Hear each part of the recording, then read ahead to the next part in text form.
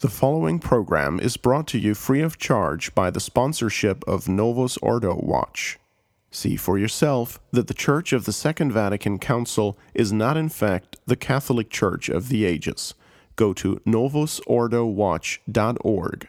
That's novusordowatch.org.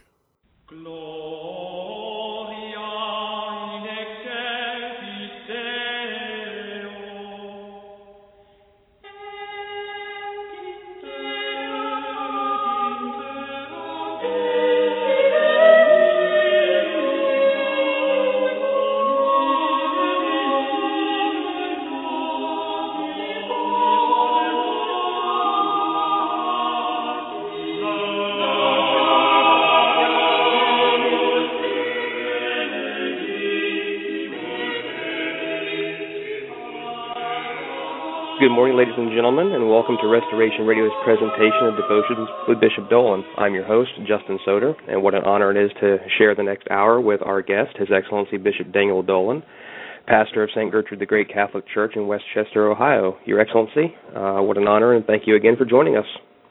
Oh, you're very welcome. You're very welcome, Justin. It's my pleasure to be with you today to talk about litanies. The litanies. Devotions with Bishop Dolan is underwritten by True Restoration Press and True Restoration Media, and we have streaming videos and membership subscriptions available at truerestoration.org. And while a portion of the operating costs of this program are underwritten by True Restoration Press, we are truly dependent upon listener donations for the continued success of these broadcasts. Restoration Radio programs, including this one, are available in the iTunes Store and are syndicated on TuneIn and Stitcher. You can follow the work of True Restoration at truerestoration.blogspot.com, on our Facebook page, and our recently added daily news feed, which is linked on the blog homepage. Today, as Our Excellency said on this show, he will be instructing us on the many prayers of petition that make up what are known as the litanies. We as Catholics use these prayers in our day-to-day lives to call down as much help from heaven as we can for our needs and sometimes our wants, and for enriching a spiritual closeness with the Church Triumphant. I would say much to our detriment. Today, the use of these powerful prayers have fallen into disuse and almost into obscurity. I know from my time in the Novus Ordo, we never, ever used anything closely associated with a litany. Didn't even know what the term litany was. So we'll be speaking about that this morning. Yeah, but the curious thing, of course, Justin, as we were saying just a moment ago before we went on air, is that the Novus Ordo has sort of a ham-fisted attempt at restoring some of the most ancient kinds of litanies. We'll talk about that. But may I suggest, first of all, that we say a prayer? Absolutely. Let me begin with the opening invocations of the ancient litany of Our Lady, called the Litany of Loreto. We fly to thy patronage, O Holy Mother of God. Despise not our petitions in our necessities, but deliver us from all dangers, O ever glorious and blessed Virgin. Lord, have mercy on us. Christ, have mercy on us. Lord, have mercy on us. Christ, hear us. Christ, graciously hear us. God the Father of heaven, have mercy on us. God the Son, Redeemer of the world, have mercy on us. God the Holy Ghost, have mercy on us. Holy Trinity, one God, have mercy on us. Holy Mary, pray for us. Holy Mother of God, pray for us.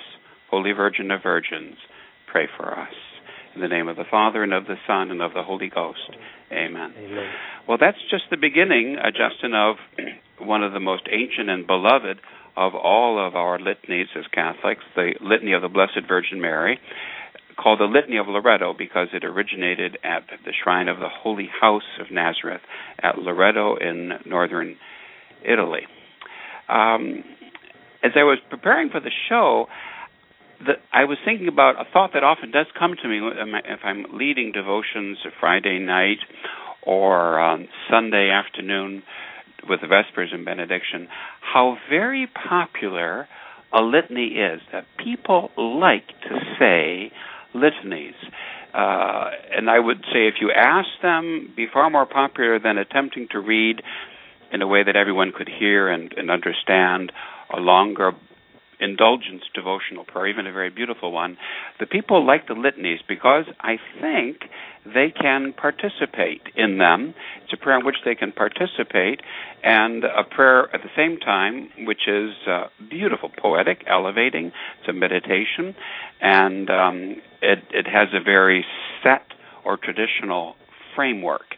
of the responses of the prayer.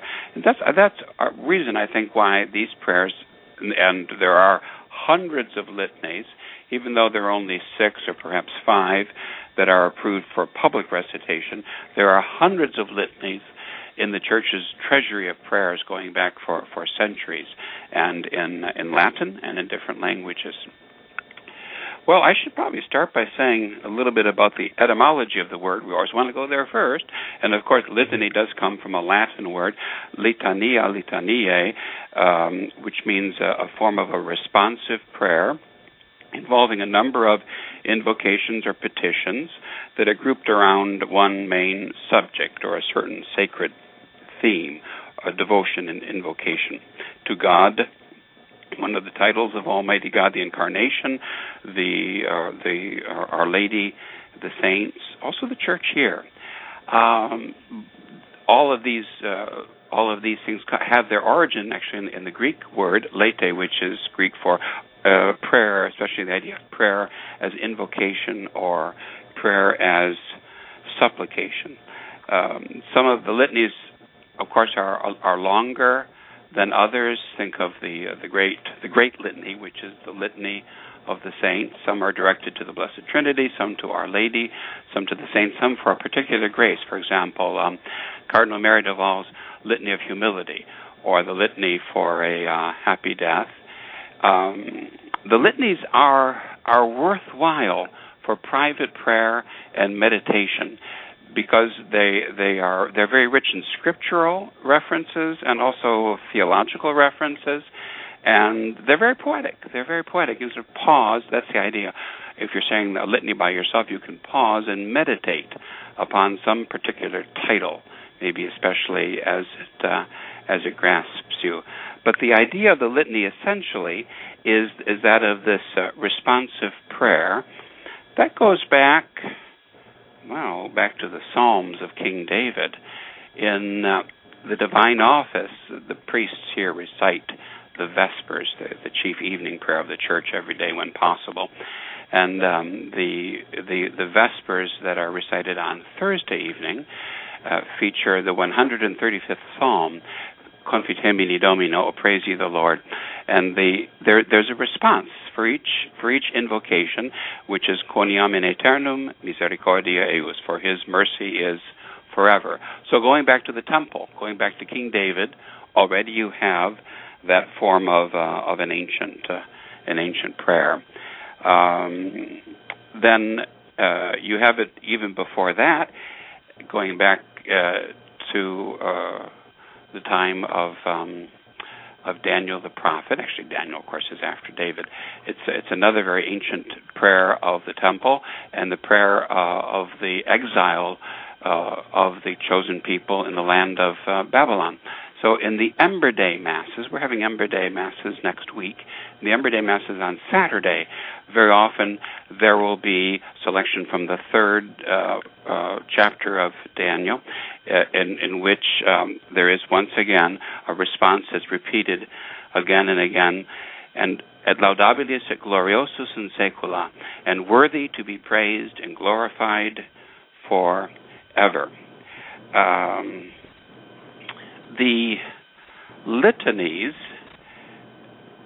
take their origin in not as a devotional prayer, even though we would associate that.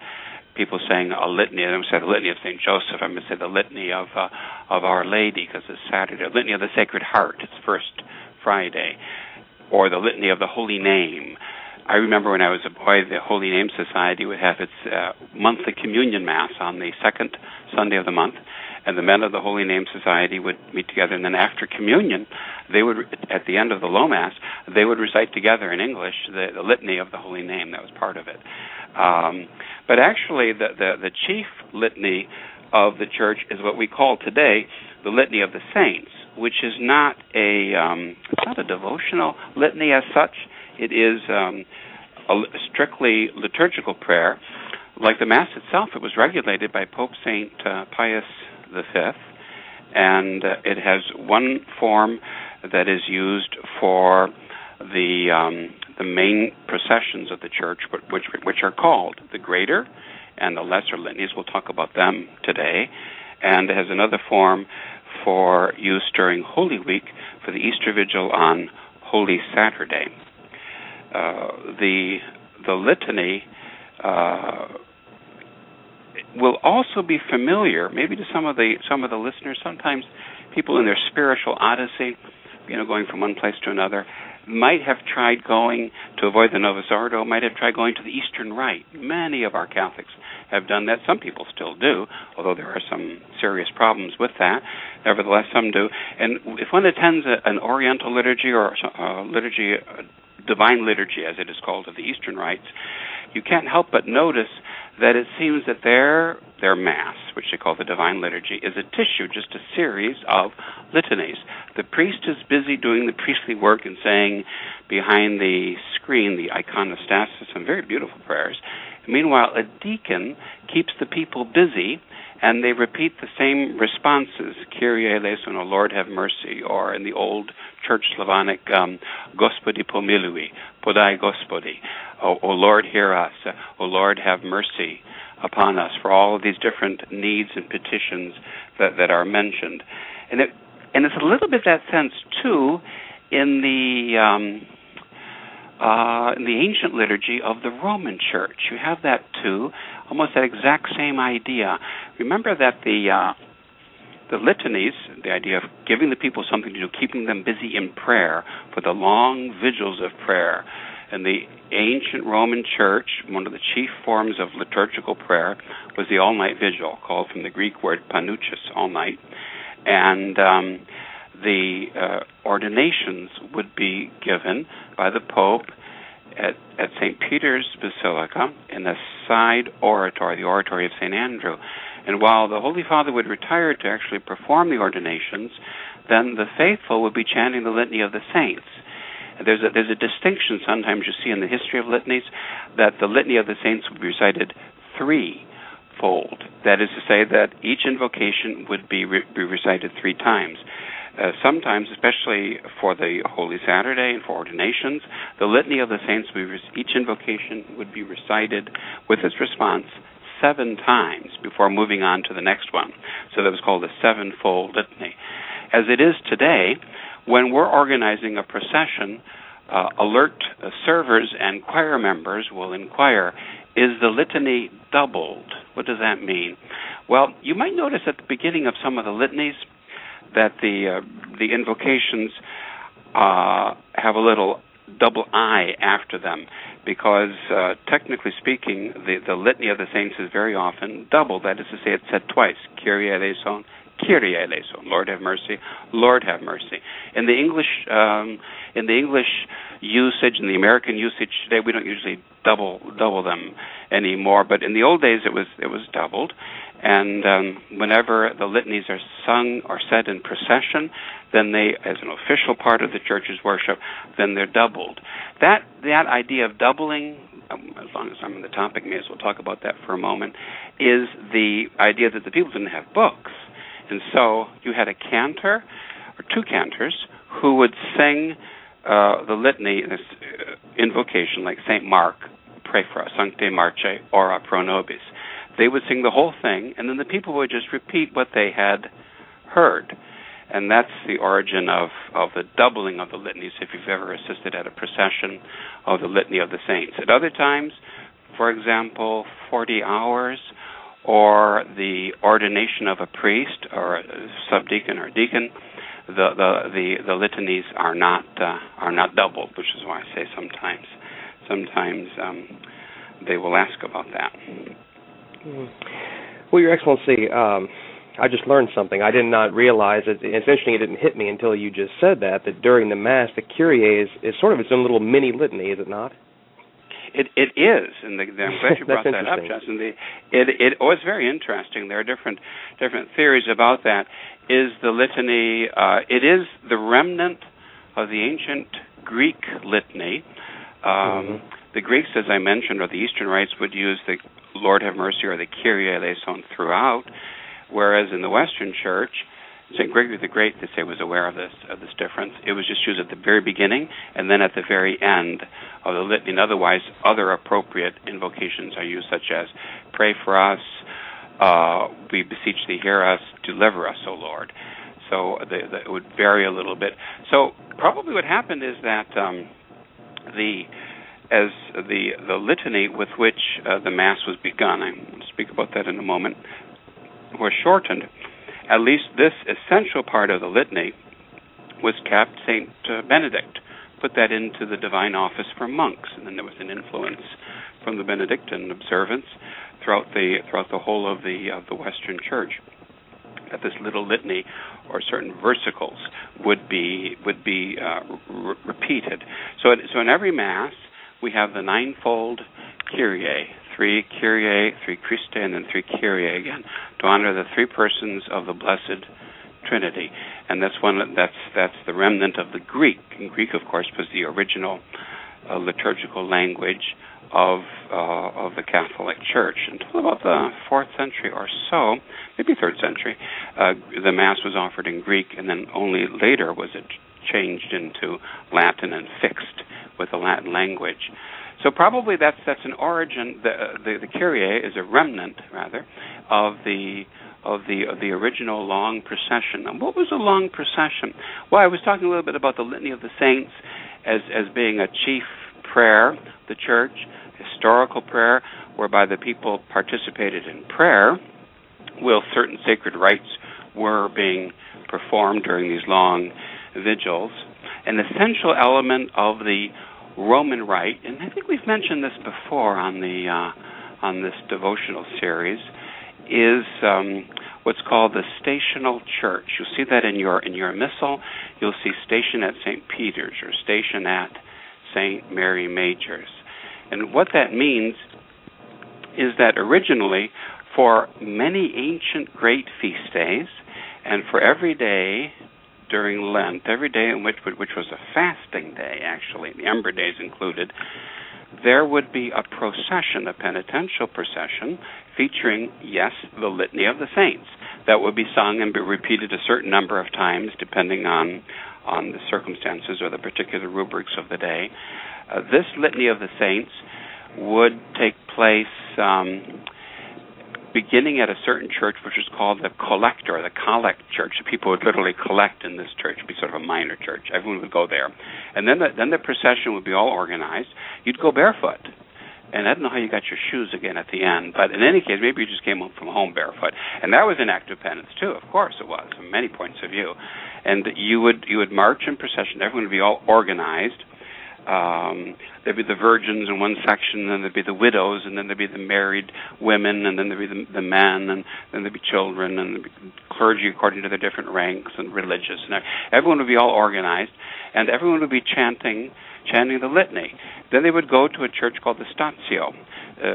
That's an old Roman military term, where you stand, where you're on duty. And at the Statio church, then there would be other ceremonies that would lead to the Pope offering the holy sacrifice of the Mass. And the litany, as you see in the Missal, comes to an end with the Kyrie. So that's the possible origin of the Kyrie in our Mass today. So the Litany of the Saints, talking about that a lot at the very start, because that is not, as I say, although it could be used as a devotional litany, say, November or during the feast day of All Saints. It's not chiefly that. It is the Church's chief form of prayer, very, very powerful, very moving. It's a cry of distress, one author says, and it leaves a very deep religious impression on the soul. That's how Mass was offered in the ancient Roman Church. It was this element of preparation. So a litany is a preparation for Mass. Good to keep in mind for our faithful. Sometimes you see that still today. People will say a litany as well as 5 decades of the Rosary out loud together in a chapel before Mass is offered. Well, that actually there's a lot of beautiful Catholic history and spirituality behind that. Another, as we're talking about the Litany of the Saints, another major use of the Litany of the Saints is what is called, again, this is seen in the Roman Missal, the major litanies and the lesser or the minor litanies. They're called to the Rogation days. The greater litanies are fixed for the 25th of April. They say that date was chosen before the feast day of St. Mark, apostle and evangelist, who his feast was put in actually later. And the date of 25th of April is traditionally held to be the date on which St. Peter first stepped foot in Rome, the very first time, although others claim that it has to do with the replacement of a pagan procession. It's one of those things that historians dispute. But in any case, it's very, very ancient, and it's very, very serious, and very traditional, and it's one of those things which is sadly, even amongst our traditional Catholic clergy and faithful, neglected. Even Dom Guéranger in the 19th century, France, during the revival of liturgy, he regretted that back then, and it's even more so. It's true today. The priest is obliged at least to recite the litanies himself privately, but one should make every effort to have the litanies chanted in public as a procession. When you're making these processions, I mentioned to you earlier, just before the show, about we had a rosary procession last night for the 13th of September, and we recited all 15 decades in procession. It's tiring to walk at a certain slow pace and to pray out loud with a good loud tone of voice, repeating the prayers. And in that sense, a rosary procession is just a modern successor to these ancient processions we've been speaking about today. That's a real act of penance, and I noticed that too with the Litany of the Saints. So if we approach it in the right way, out of respect, with confidence, and in reparation for our sins, to beg God for all the graces we need, it has to be efficacious. And it's a shame that these things really have died out. So that's the 25th of April. It's the greatest of the processions, called the Greater Litanies. There is a story connected with that. I guess we spoke about that last time on our Angelus show, about the Regina Caeli. Do you recall that, Justin? I do. Right. I do recall that. I just summarize it very briefly, that there was a procession, possibly it was the 25th of April procession, with the great St. Gregory the Great. The Tiber had flooded, and there was a plague as a result of that flooding, and there were penitential processions going on in Rome. And when the Pope and his clergy and the people of Rome, in this very barefoot and ascetical, sad-hearted, you might say, procession, but very sincere, came within sight of Hadrian's tomb, right on the other side of the Tiber River, and near the Vatican. Then there was a vision of St. Michael the Archangel sheathing his sword, the sword of God's wrath, and angels were heard to sing the anthem that we use during the Easter season, O Queen of Heaven, rejoice, Alleluia, the Regina Caeli. So that's one of the most glorious tales connected with the greater litanies in April of each year. And then there are what's called the Rogation days. Rogation is from Latin rogare, to ask, the asking days. And they occur in the sacred liturgy. There are liturgical processions as well, Monday, Tuesday, and Wednesday, before the ascension of our Lord into heaven. And on these days, the same Litany of the Saints is also chanted in procession. They have as their origin the institution of by a certain Saint Mamertus, who was the Bishop of Vienne in France in the 5th century, because once again it was a reaction to grievous calamities. There was bad weather, there were earthquakes, there were pagan invasions or barbarian invasions as well. There were plagues. Almost every form of affliction conceivable was occurring, and this good and holy bishop got the idea to have these processions. Eventually, these processions became customary not only in France, but even in Rome itself, and then they entered into the Roman Missal, and we call them the lesser litanies. So we have those two. So those are some of the liturgical processions and a little bit of the history of the litany itself. as a litany of the saints as a very, very powerful form of prayer. For those of you just joining us, you are listening to Devotions with Bishop Dolan on the Restoration Radio Network, and today we're discussing with His Excellency the litanies, and there are so many of the litanies out there. And I think now is kind of a good time, Your Excellency, to kind of circle back around to what you mentioned a few minutes ago about the contemplative and the meditative aspects of the litany. I'm sure you've heard throughout all of your years in the priestly and episcopal ministry people saying, well, I have a difficult time meditating. And, of course, I fell in that category as well, being busy in the world and my job and my day-to-day routine. But one of the things that really helped me along was when you take, for example, let's say the Litany of the Blessed Virgin, it's not only instructive and devotional, it's also contemplative. I mean, if people pay attention to things like Ark of the Covenant, Tower of Ivory, Tower of David, Singular Vessel of Devotion, Queen of Patriarchs, Queen of Confessors. I mean, that should elicit in them some sort of, hopefully, response to go search these things or ask their traditional priest, what exactly does this mean? And you can take, for example, just the Litany of the Blessed Virgin, and there is so much in there that can be instructive as well as meditative. Sure, and then, in fact, I was just on another show also on the Restoration Radio with our esteemed head. I was, Stephen Heiner, I was discussing just the other day that something about that same topic about meditation, and we agreed, and I'm sure you would agree with me as well, Justin. Anyway, we all meditate. I mean, we meditate like, what am I going to have for dinner tonight? How on earth am I going to pay the bills? What do I want to do with my free Saturday night? We meditate all the time. In other words, we consider something, we think it through, we examine the different aspects of it, and very importantly, we reach some sort of a resolution. So that's mental prayer or meditation in a thumbnail sketch, if you will.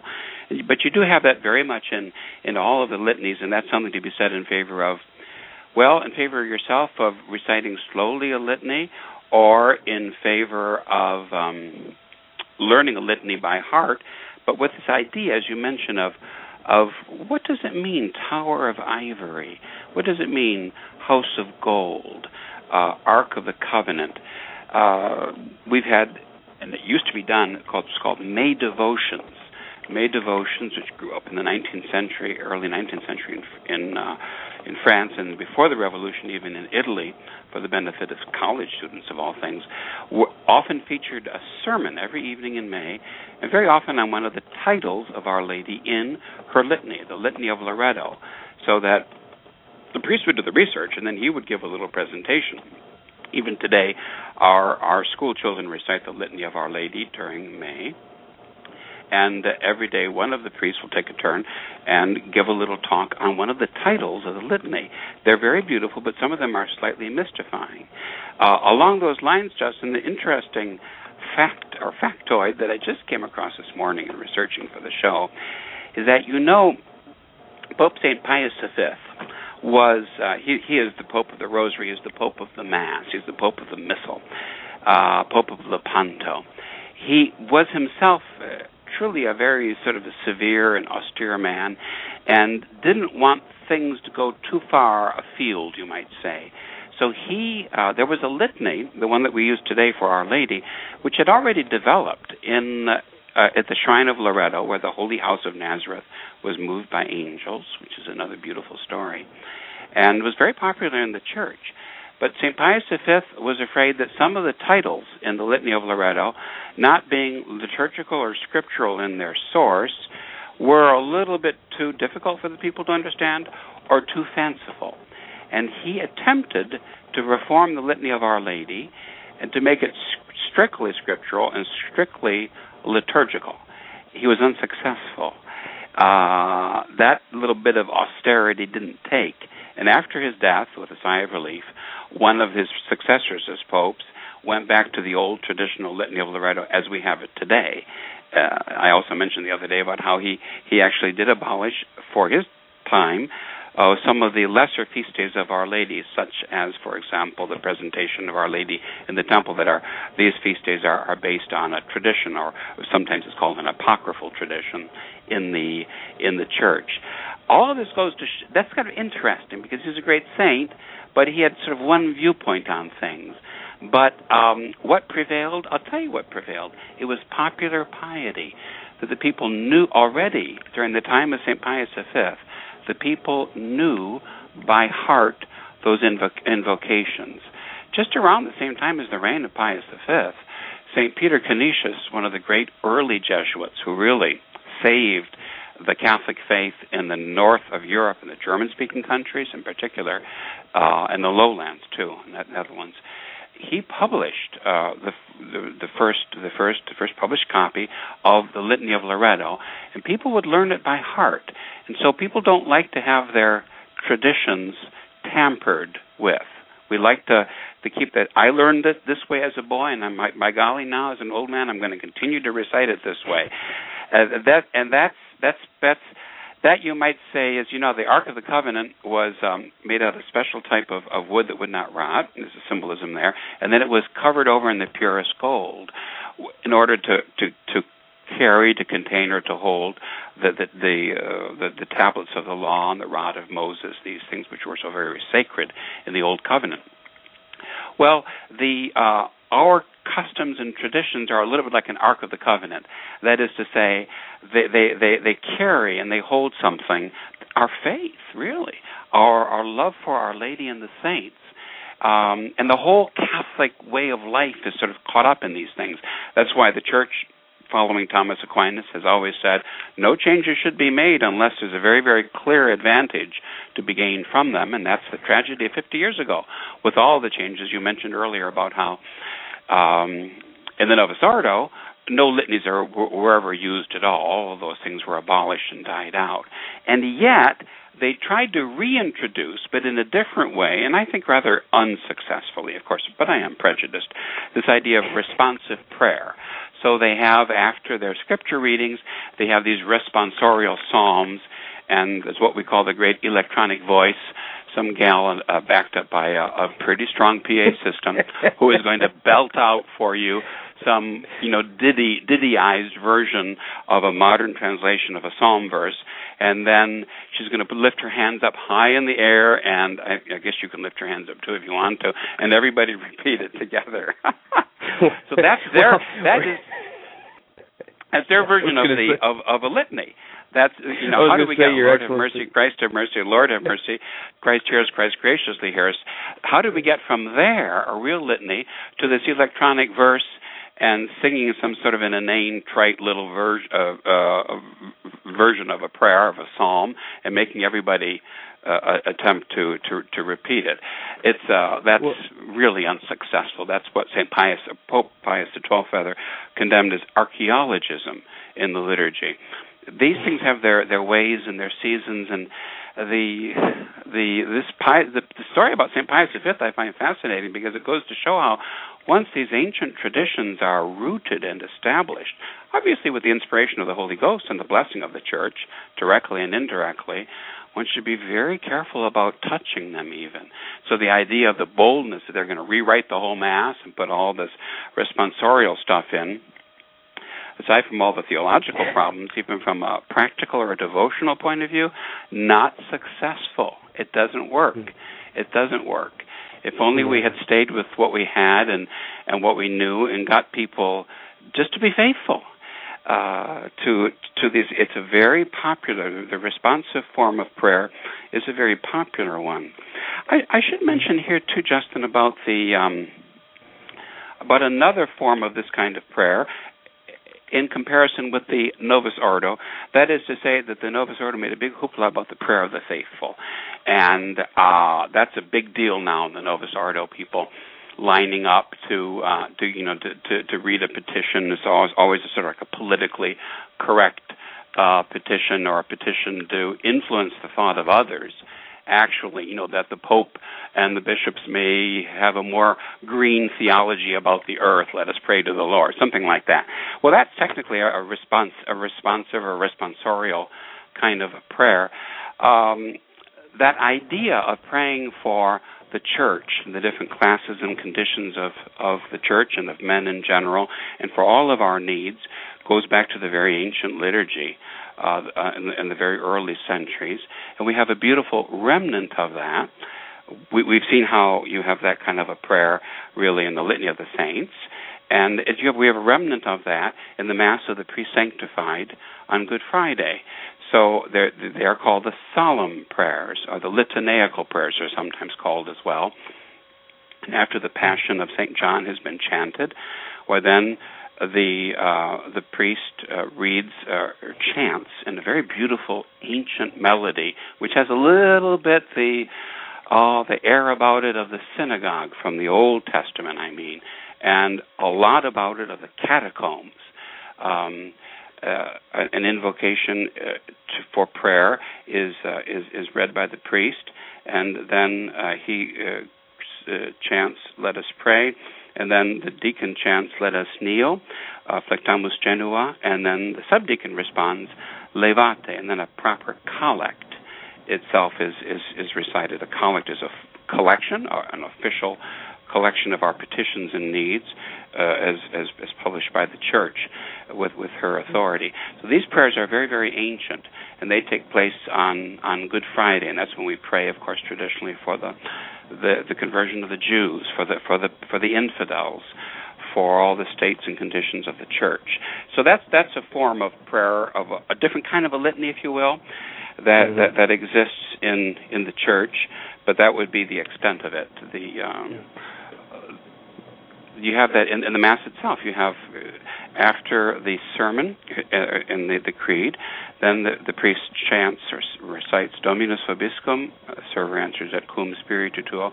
Then he says Oremus. Well, at that point, in the very, very early days, there would be a sort of a litany for all of the needs, a prayer of the faithful, if you will, but that dropped out for good reasons a long, long time ago.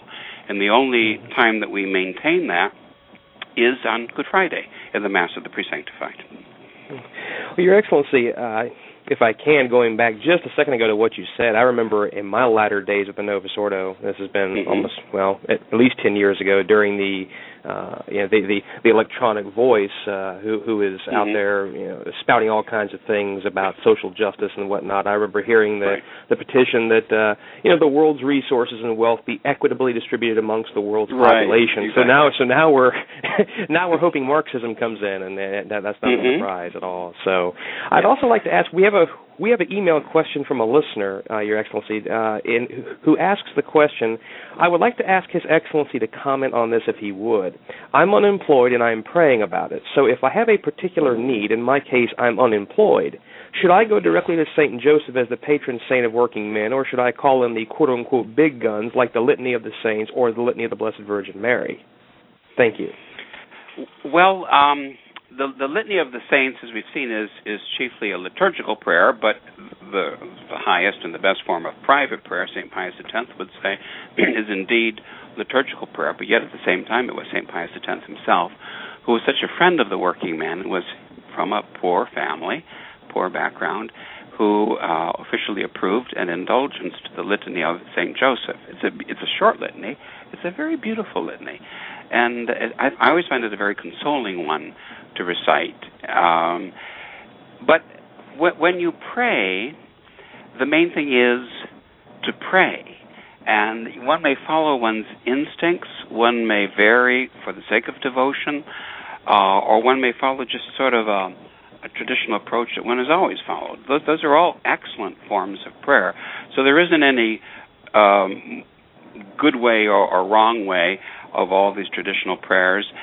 So, if somebody tells me, I'm having cataract surgery, then I will say, St. Lucy is the saint that you pray to for cataracts. Or St. Giles is the saint you pray to for children to make it all through the night without waking up and crying a lot.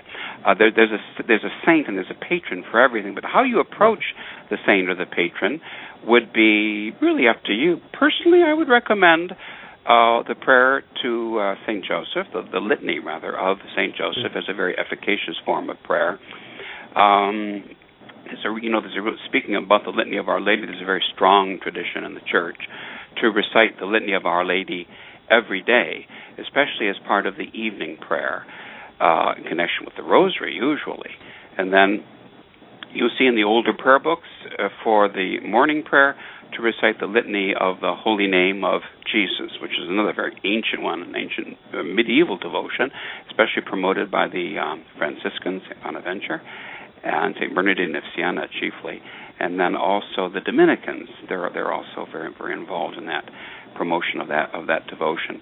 But you couldn't say if you need a job that there'd be any wrong person to pray to. No, not at all. But St. Joseph really is the patron saint for that. And the litany is a very attractive and an easy form of prayer. So I think I would recommend that. Okay. We also have one more question, and this was hearkening back to what you said a moment ago about distinguishing between the regular public litanies and the private use. And the question is, could His Excellency explain the difference between regular litanies and those that say for private use only? Are they okay to say privately any time of the year? Is there a season when it is wrong to pray them? And how do we know which ones are okay to pray, since many of them are found on the Internet and we have no source to verify when they were instituted? Well, no, that's a good point. There's a book that someone loaned me for this show called A Prayer Book of Favorite Litanies, compiled by a Father Albert Hebert, S.M., printed originally by Tan Books, but then, of course, Tan Books was taken over by another firm, which is Novus Ordo, St. Benedict Press, Charlotte, North Carolina. And in this book, there are a few Novus Ordo litanies. And Catholics should develop a sense of smell. That is to say, if it sort of smells modern, then stay away from it. It stinks. And it's putrid, and just be careful about that. Because there is, you might, in a sense, you simply say, well, we don't have enough time to say the most ancient, approved, and profitable litanies, much less to take our chance with anything else. So stay with the old ones if you're going to be reciting something. But if it's a good litany, that is to say, not modernistic or heretical in any sense. Well, for example, the Anglicans, the Church of England, they have because the litany was such a formidably popular form of devotion, especially for Sunday mornings before the High Mass in England. When Henry VIII began his schismatic church, he published an English litany to replace the Latin Litany of the Saints. And still today you'll find in the Anglican Book of Common Prayer what they simply call the litany. Well, obviously one wouldn't say that because that comes from a heretical source. So you have to be careful to avoid anything that might be from a heretical source, which then leads us to a logical discussion of approved litanies or not. We really should only say litanies which are approved by the Church, which have an imprimatur, which have a traditional origin or source, because then we can be sure that they are good. And as I say, there are probably hundreds of them to be found today. There is. If I may interrupt real quick, Your Excellency, sure. may I ask a question? Some of our listeners may not know what exactly that means to have the imprimatur, and what exactly that is. Well, the imprimatur is an official permission from a bishop. It means literally a bishop of a place, of a diocese in the old days. Let it be printed. And then along with it is a Latin phrase. It also symbolizes a decree. Nihil obstat, nothing stands in the way. So the bishop says this is good. The nihil obstat means someone who's a specialist, a theologian, has checked it over, and there isn't anything incorrect, false, wrong, or heretical or scandalous about this. Mm. That was, of course, St. Pius V's worry when he wanted to reform the Litany of Loreto, was that perhaps there were some invocations in there at that time that were maybe hard for the people to understand or seemed a little bit too far-flung and not quite, maybe they could be taken in an unorthodox way, something like that. So the Church has always vindicated her right for this. Baronius, who was the disciple of St. Philip Neri, and a great oratorian himself and a great church historian, Baronius said that at his time, so you're talking the time of Pius V, actually, and a little bit after, there were already 80 published, well-known litanies in the Church, And in the year 1601, Pope Clement, by means of the sacred office of the Inquisition, the Holy Office, forbade that there should be any litanies at all published that were not approved by the Church, because of the danger of some heterodox notions being entered in to this prayer. Well, you have the same idea with false apparitions today. So maybe you're using some sort of a devotional book and you see some reference to Garabandal or Medjugorje, something like that. My goodness, what's that doing here? Well, everything's falling apart, and that's what that's doing there. And then, but right away, then you get heretical notions. Directly and indirectly heretical notions about, it's the Bergoglio time again. Everyone's going to heaven. It's fine to be a Mohammedan. Follow your conscience. So the Church has always wanted to exercise care about that. That's her duty. That's the duty of a pastor, to take care of the sheep. So it would be possible to come across litanies, possibly, especially modern in origin, that would have heterodox notions. So since the beginning of the 17th century, the popes have really insisted on that. So if you look for that imprimatur and the nihil obstat, or the fact that it's written actually by a saint, that's another sure way, or some great church figure. For example, I've collected a number of litanies for the Immaculate Heart of Mary. I like to do litanies myself for private devotion and also for devotions in church around a certain theme. So the litanies are divided up in old prayer books even for the different months of the year. And we all know, as traditional Catholics, that the devotion for the month of August is to the Immaculate Heart of Mary. The first liturgical proponent of that devotion and liturgical author of that devotion was the great Saint John Eudes, who lived in 17th century France. So I have a beautiful litany that he composed. Cardinal Newman composed a number of litanies in his writings, his prayer book, including one for the Immaculate Heart of Mary, and there are several others that are more modern. So as long as one avoids anything that's modern or doubtful in its origin, you can't go wrong.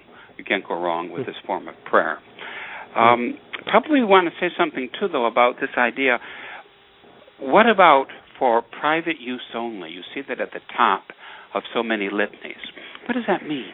Well, that means that the only litanies that have been formally approved by the Church for a liturgical use or quasi-liturgical use at devotions, at benediction, in a Catholic church, a Catholic parish church, are the ancient litanies: the Litany of the Saints, the Litany of Loretto, Litany of Our Lady, Litany of the Holy Name, Litany of the Sacred Heart, the Litany of Saint Joseph. And then many would add to that, and I think that I would too, simply out of devotion, the Litany of the Precious Blood, even though it was John the 23rd in 1960. Obviously, it had been in the hamper, had been in the works, being prepared for promulgation for a number of years, and the litanies of the Precious Blood go way back even to the Middle Ages. So I would say that would be a safe one to recite as well. So those are the official litanies that are indulgenced and to be used publicly.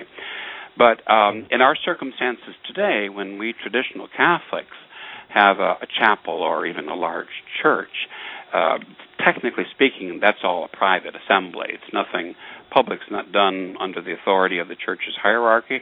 The hierarchy today, sadly, is in abeyance. It doesn't it exists no longer in any public visible form.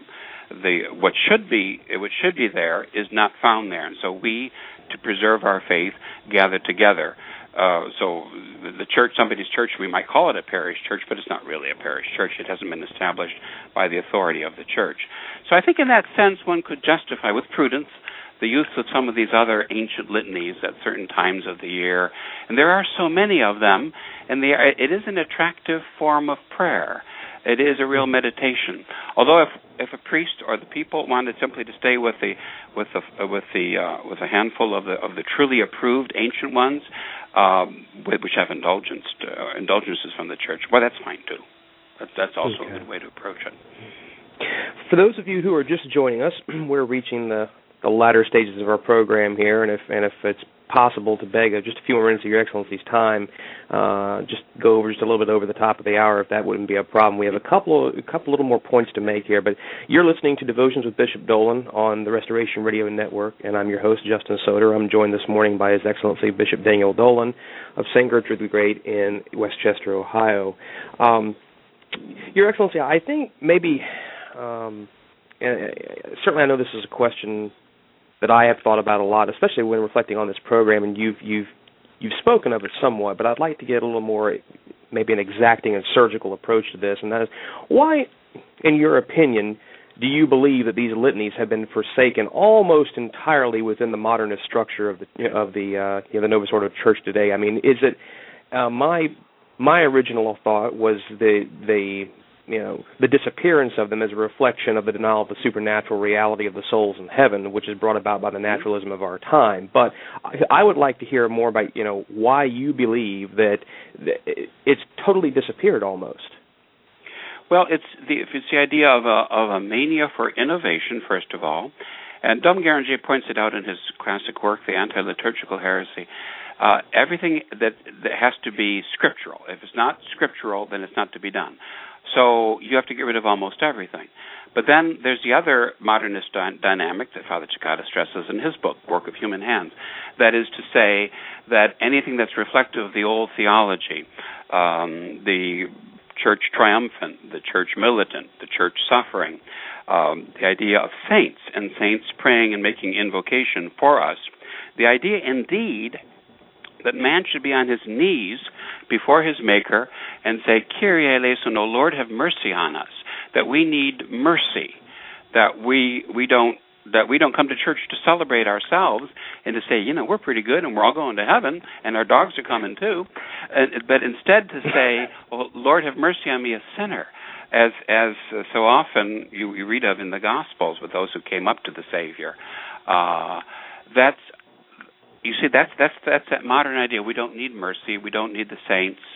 So it's not the idea of responsive prayer. As we've seen, a form of responsive prayer is absolutely a very strong part of the Novus Ordo liturgy. I would maintain a very ungainly and unsuccessful part of it, but it's very much there. So it's not that. It's the idea of the theology which is behind it.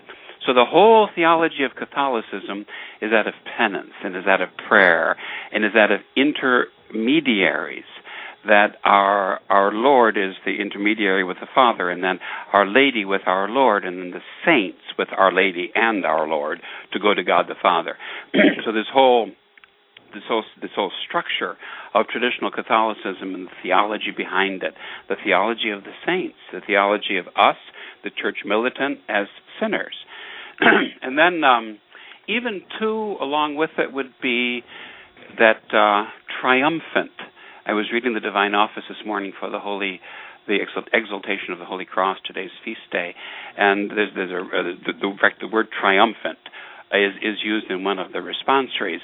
And you think of the masses, the beautiful masses, the processions, or the thunderous chanting of the Litany of the Saints. It's always, of course, I'm a bishop, and I have occasion from time to time the privilege of ordaining a man a priest forever. And there's always such a thrill when that choir tunes up the Litany of the Saints, and it's a holy thunder. It's a very triumphant prayer. But these are all the history, these are all the theology, and these are all, I might say, the hope of the true Catholic faith. And that's why the litanies are so powerful. That's the pull.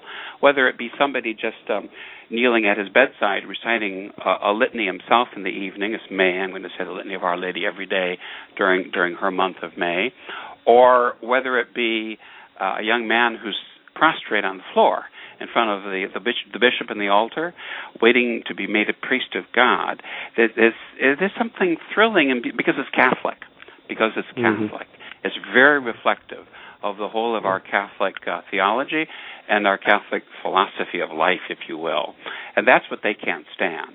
That's what they can't stand, and that's what they're always the bad guys. The modernists are always trying to avoid and to destroy that. If we have time for one other little point, let me mention too that one of my favorite forms of litanies I came across years ago in my reading about one of the great vicars apostolic or bishops in England before the dioceses were restored by Pope Pius IX. He was a missionary bishop, Bishop Challoner, who revised one of the Douay translations of the Sacred Scripture in English. He's known for that. You say the Douay-Rheims Challoner Bible, for example. You see that name. He was a wonderful man, very, very English, very sort of austere and in the English mold, but truly pious and truly apostolic. And he composed a number of services, in effect, for Catholics to use, especially for Sunday morning, either in preparation for the Holy Mass or in the case when they could not assist at Mass, as a sort of a way of a replacement of devotions to be said. Much of it was the translation into English of the Divine Office. And this whole thing was known as the Office of Prone.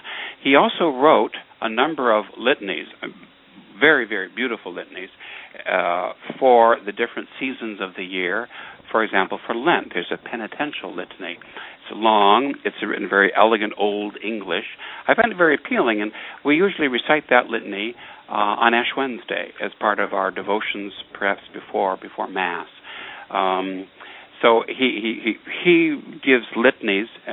Again, this idea I mentioned earlier, going back to the very early church, of litanies being recited as a preparation for the holy sacrifice of the Mass.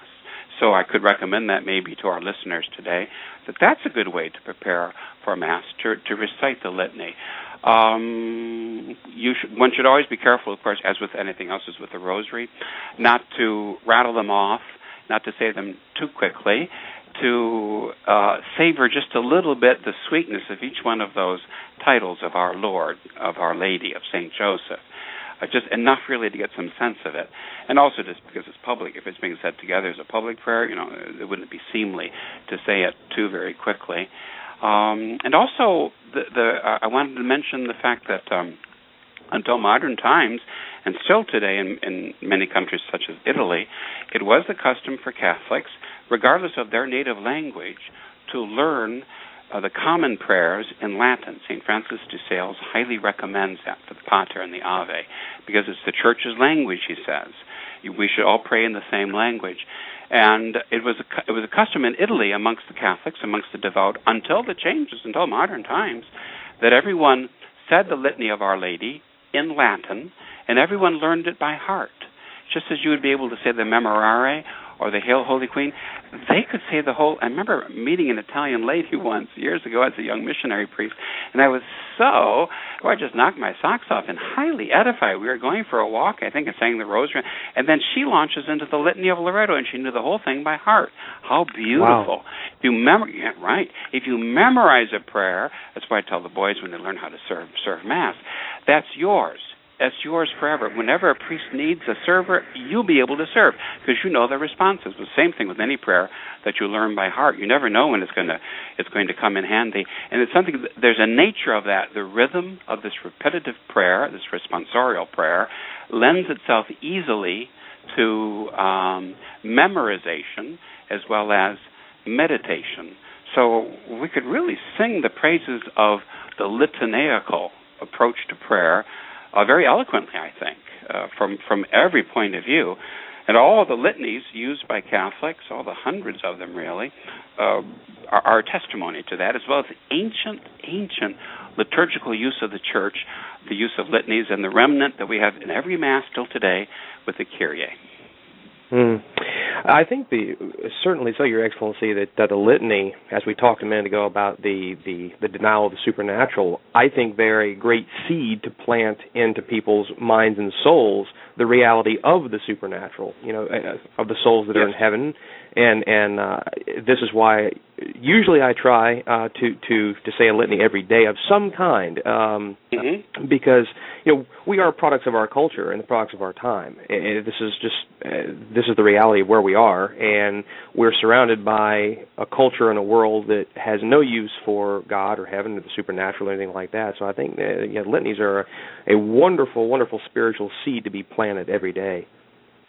Yeah, absolutely. In fact, one of my treasured old prayer books called The Golden Manual, a wonderful 19th century book of devotion in English, gives litanies which they recommend. Many of them are really unknown today, but which they recommend for the different days of the week.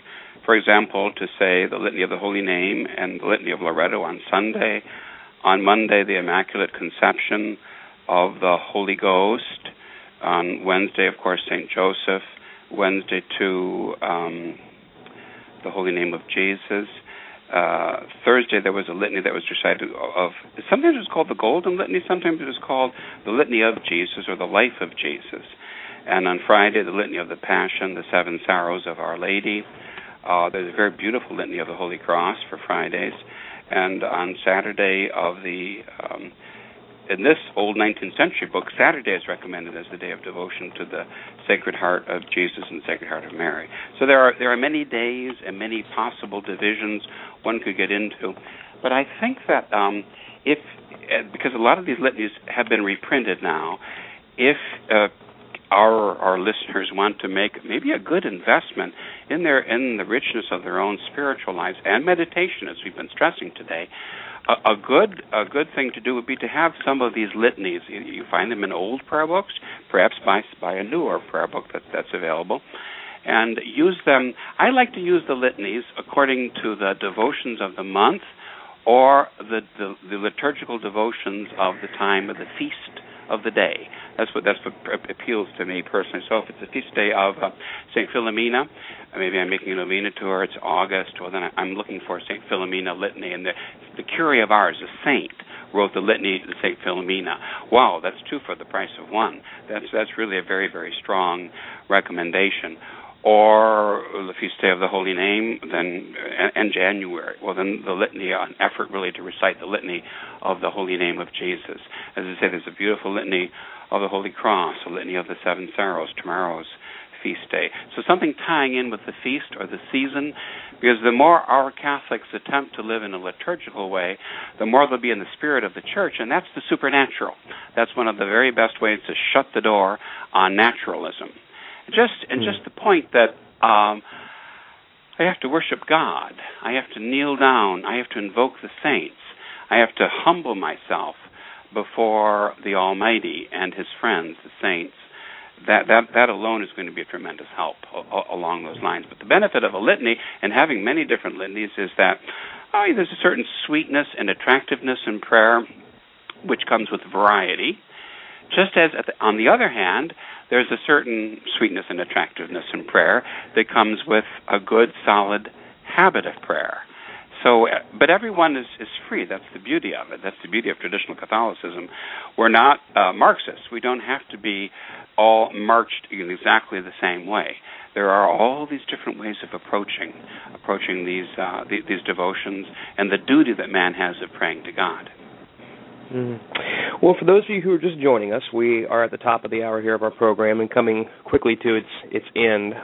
You're listening to Devotions with Bishop Dolan on the Restoration Radio Network.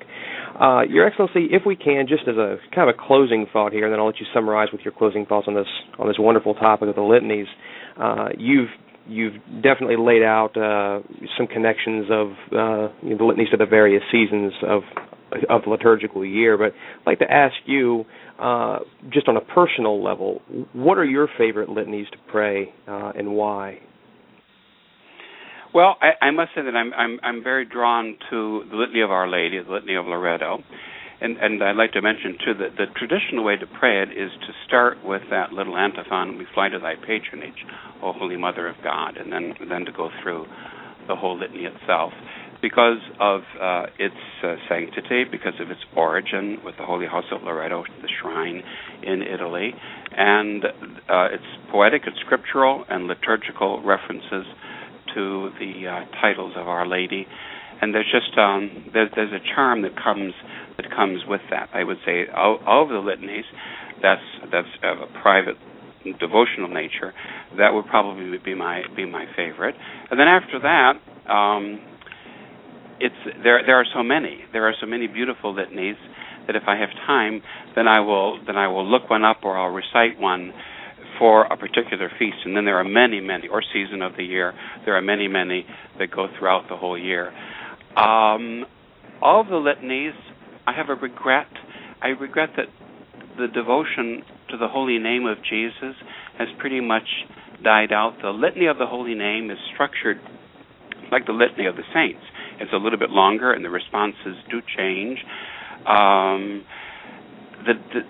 There's such a need, though, especially today, for our devotion of reparation to the holy name, because everybody takes the name of Jesus in vain. It's just filler, or it's. I was going to mention that. Yeah, and so that's a needed devotion. I wish there would be more public recitations of the litany of the holy name of Jesus. I see that as a lack, and as a very great need. With just a little time and a little imagination, people could do something along those lines. So those are maybe the two that I would outline. Obviously, the First Friday and the Litany of the Sacred Heart, in my mind, that's sacred, that has to be done. And very often the idea of the month, the Litany of Our Lady for the month of May and October, the Litany of St. Joseph for the month of March, especially, and then his Easter-type feast day, too. Those are maybe some of what I consider to be very, very important litanies. Well, Your Excellency, certainly so with the litanies of reparation, like the Litany of the Sacred Heart. I mean, going back to even the words of Our Lady, who said that so many souls go to hell because there's no one to pray for them. I mean, I'm surrounded by people in the workplace, and you always hear it out and about. I mean, most people today think nothing of blaspheming our Lord's name in common conversation, and you think about the fact that is there anyone praying for them? Is there anyone making reparation for them? For they know no better. And so I think that's a great point, and that's one that really needs to be hammered home on this topic of the litanies. And along those lines, Justin, let's remind people that although it's not strictly speaking a litany, it is a responsive or responsorial prayer, the divine praises that the priest leads traditionally after benediction of the Blessed Sacrament. Those are said in reparation for blasphemies.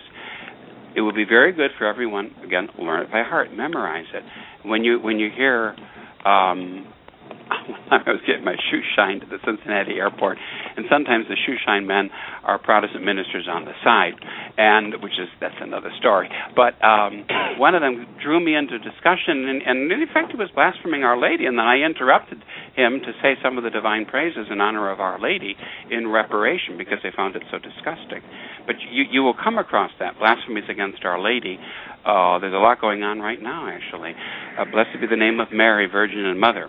Or against the holy name, blessed be God, blessed be his holy name, blessed be Jesus Christ, true God and true man. That's a litany. The priest says it, and then the people repeat it. That's a classic form of a litaniacal prayer. That's a good one to say. And if you're hearing something out loud, don't be ashamed of your faith. Go ahead, say it out loud. Make an act of reparation. Give them something to think about. Why should the bad guys have the field, right? Exactly. Well, I would like to thank Bishop Dolan for his time this morning with us. I think it's important for our listeners to realize that our clergy are extremely busy, and they have graciously carved out time from their schedules to come on here this morning and share with us their knowledge, especially Bishop Dolan, who's been such a champion with the Devotion Show. I want to thank all of our listeners and His Excellency to know we don't take this for granted. I really, really appreciate the time, Your Excellency, and I would alert listeners that if they would like to learn more about the ministry of Bishop Dolan, they can visit sgg.org, which is the homepage for St. Gertrude the Great, where His Excellency resides and is pastor. And you can also look at SGG Resources as well. It's Father Cicada's side of things, and those of you who listen to Restoration Radio know that Father Cicada is a frequent friend and visitor here on the programs, and they can find many timely sermons and informative writings to help guide them through this sea of modernism. Please keep in mind, my friends, that the resources that are provided to you for free on that website, they do cost time and money, and out of charity, it's proper to support their work. And I'm sure Bishop Dolan would not argue with large donations, but he would also certainly welcome small ones as well. So that is certainly true. Please don't let small donations stop you from helping. And I would also ask you find this show to be informative to you or beneficial, that you would make whatever donation is possible to our little apostolate here at True Restoration. You can do that by going to the TrueRestoration.org homepage, and you can find the PayPal buttons to donate, or you can become a membership subscriber to our TrueRestoration.org membership side of things, and you can gain access to stream or download video interviews and conferences, including one with His Excellency on traditional Catholicism, which I've really, I mean, I have access to the whole catalog, and I can say that this is probably one of my top 3, if not my favorite interview thus far on traditional Catholicism. It gives a really great perspective on history and some of His Excellency's personal stories, his history. And so to those of you who have who have subscribed or donated, we really thank you. And you can feel free to leave us a message on our Twitter handle at True Restoration, or you can contact us directly via email at mail@truerestoration.org. So, Your Excellency, do you have any closing thoughts this morning? Yes, I think my closing thought, it's one that I've given breath to before. We're speaking about litanies, the Church's treasury of litanies, of indulgence prayers, public prayers, private prayers, litanies written by saints, litanies of great poetic and inspirational value. I would tell everybody, use your imagination and be generous. Be generous with your time, just as you've made a good pitch for them to be generous financially, and even a little bit would help. Be generous with your time. How long would it take to say a litany? A while ago, you and I had a show on just last month, we had a show on the Angelus, and Father McGuire corrects me. He's quite insistent. He says he's timed it several times. It takes 1 minute, he says, to say the Angelus in the vernacular. 1 minute. Wow. And how many Angeluses do we miss because we just, we're busy with other things? Same thing with the litanies. To honor a day of the week, to set it aside to honor the Blessed Mother, to honor the Sacred Heart, to honor in reparation the Holy Name. Make that part of the fabric of your life. If people claim, they don't get much out of prayer, they're bored, it's always the same, use a prayer book. Get one of those old prayer books that's been reprinted. Recite some of these litanies in a slow, sort of a devotional way. Don't say it if it's not really a help to your prayer, but do say it if you do find it inspirational. As they would say today, think outside the box. When we're looking at this box that's full of treasures, you delve right in, though, at the same time. To kind of steal a little bit from our last show, I could also encourage our listeners, those of you who have smartphones, iPhones, Droids, things like that. I'm sure that most of our listeners, or a large majority of our listeners, have that. You can easily program into your calendar to have it pop up every day to remind you at 5 p.m. or 6 p.m. or 6 a.m. Today, it's Friday, it's the Litany of the Sacred Heart. That's very easy to do, and it takes about 15 seconds to input something on my calendar, and there you have it. It's a constant reminder. Sure, and there you have it. And then if you have others with whom you're praying, if there's the household, the family, so much the better to pray together. Don't try to do too much, of course, and do vary it, and find something that's going to work for you and for your circumstances. But use some of this very powerful treasury of prayer. I started the show with this idea. Whenever I start a litany, I just get a sense that who's ever in church is really happy to be reciting one of our traditional litanies. If you don't usually say a litany, do it. Start saying the litanies to mark times of prayer, to devotions, days, special days, months, seasons, or a novena, your own need. Try the litany. I think you will find it to be a very elevating form of prayer. Absolutely. Well, be sure to join us next month for another installment of Devotions with Bishop Dolan, where we'll be discussing the Holy Rosary, which is always a topic that is, most appealing to Catholics, traditional Catholics, and I look forward to that next month, Your Excellency, and I thank you so very much for your time this morning. You're very welcome, Justin. God bless you, and God bless all of our listeners. Thank you. Bye-bye. Take care. Bye-bye.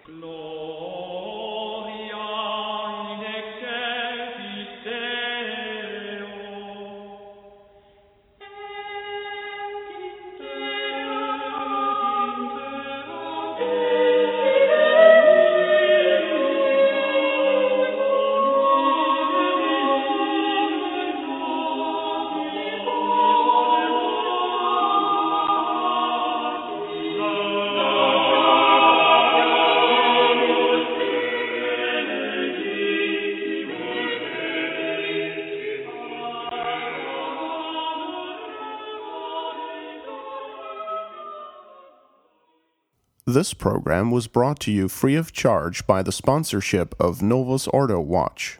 See for yourself that the Church of the Second Vatican Council is not in fact the Catholic Church of the ages. Go to novusordowatch.org. That's novusordowatch.org.